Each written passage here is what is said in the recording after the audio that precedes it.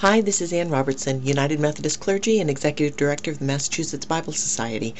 And finally, I have gotten to Spirit Walkers this week, as I sent out in a written note to the email list. The date of Spirit Walkers is going to change, or the day of the week rather, from Saturdays to during the week, and looks like Friday might be the day. We'll see how that goes. In any case, this week it's Friday. This is April 27th, and this devotion for today I've titled Absolute Zero, and the scripture passage comes from the Psalms, from Psalm 139, verse 7. Where can I go from your spirit, or where can I flee from your presence?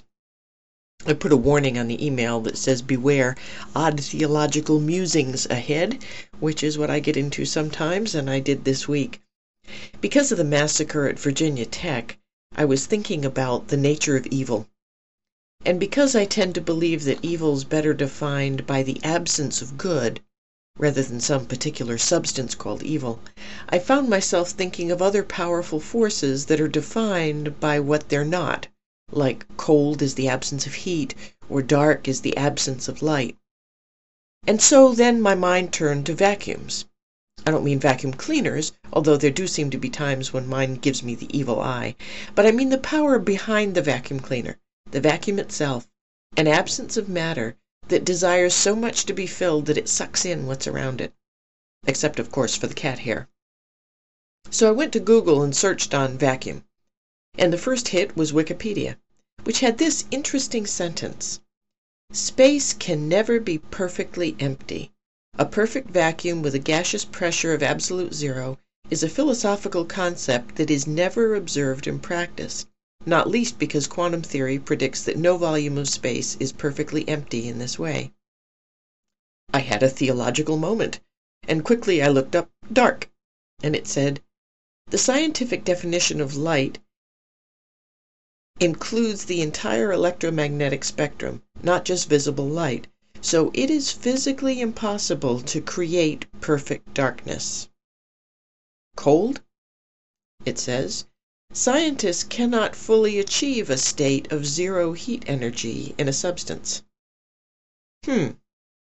Science seems to tell us that while the total and complete absence of light, heat, and matter are theoretical possibilities, they haven't been able to manufacture such conditions in a lab.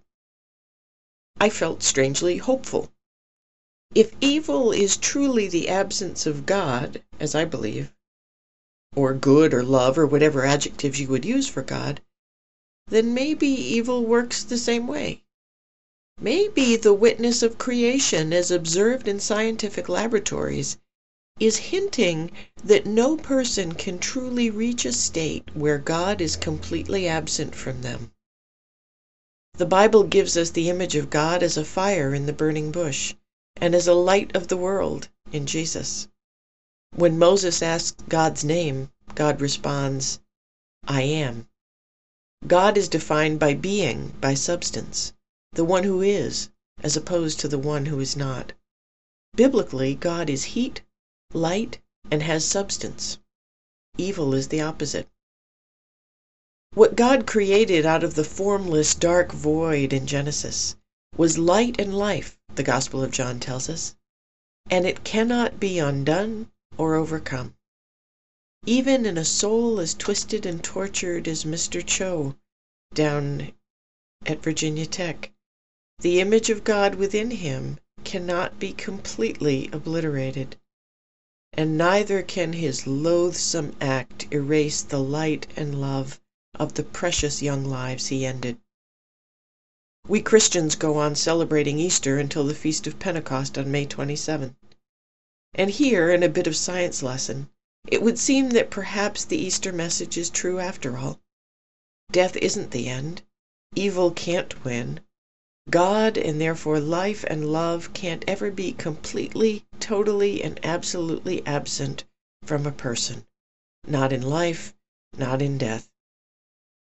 Oh, it can be dark enough and cold enough and empty enough to make us think that evil has the upper hand. Good Friday wasn't fun for anybody. But down at the core, there in the tiniest puff of energy, is the hope that we cling to when the darkness swirls. God is there, God is here. He lives. Hallelujah. Come, Lord, and bring your light. Amen. Thanks for subscribing to Spirit Walkers. Please be sure to come and visit my website at www.annrobertson.com, and feel free to drop me an email at Anne, at annrobertson.com. I'd love to know you're out there. Take care and have a good week.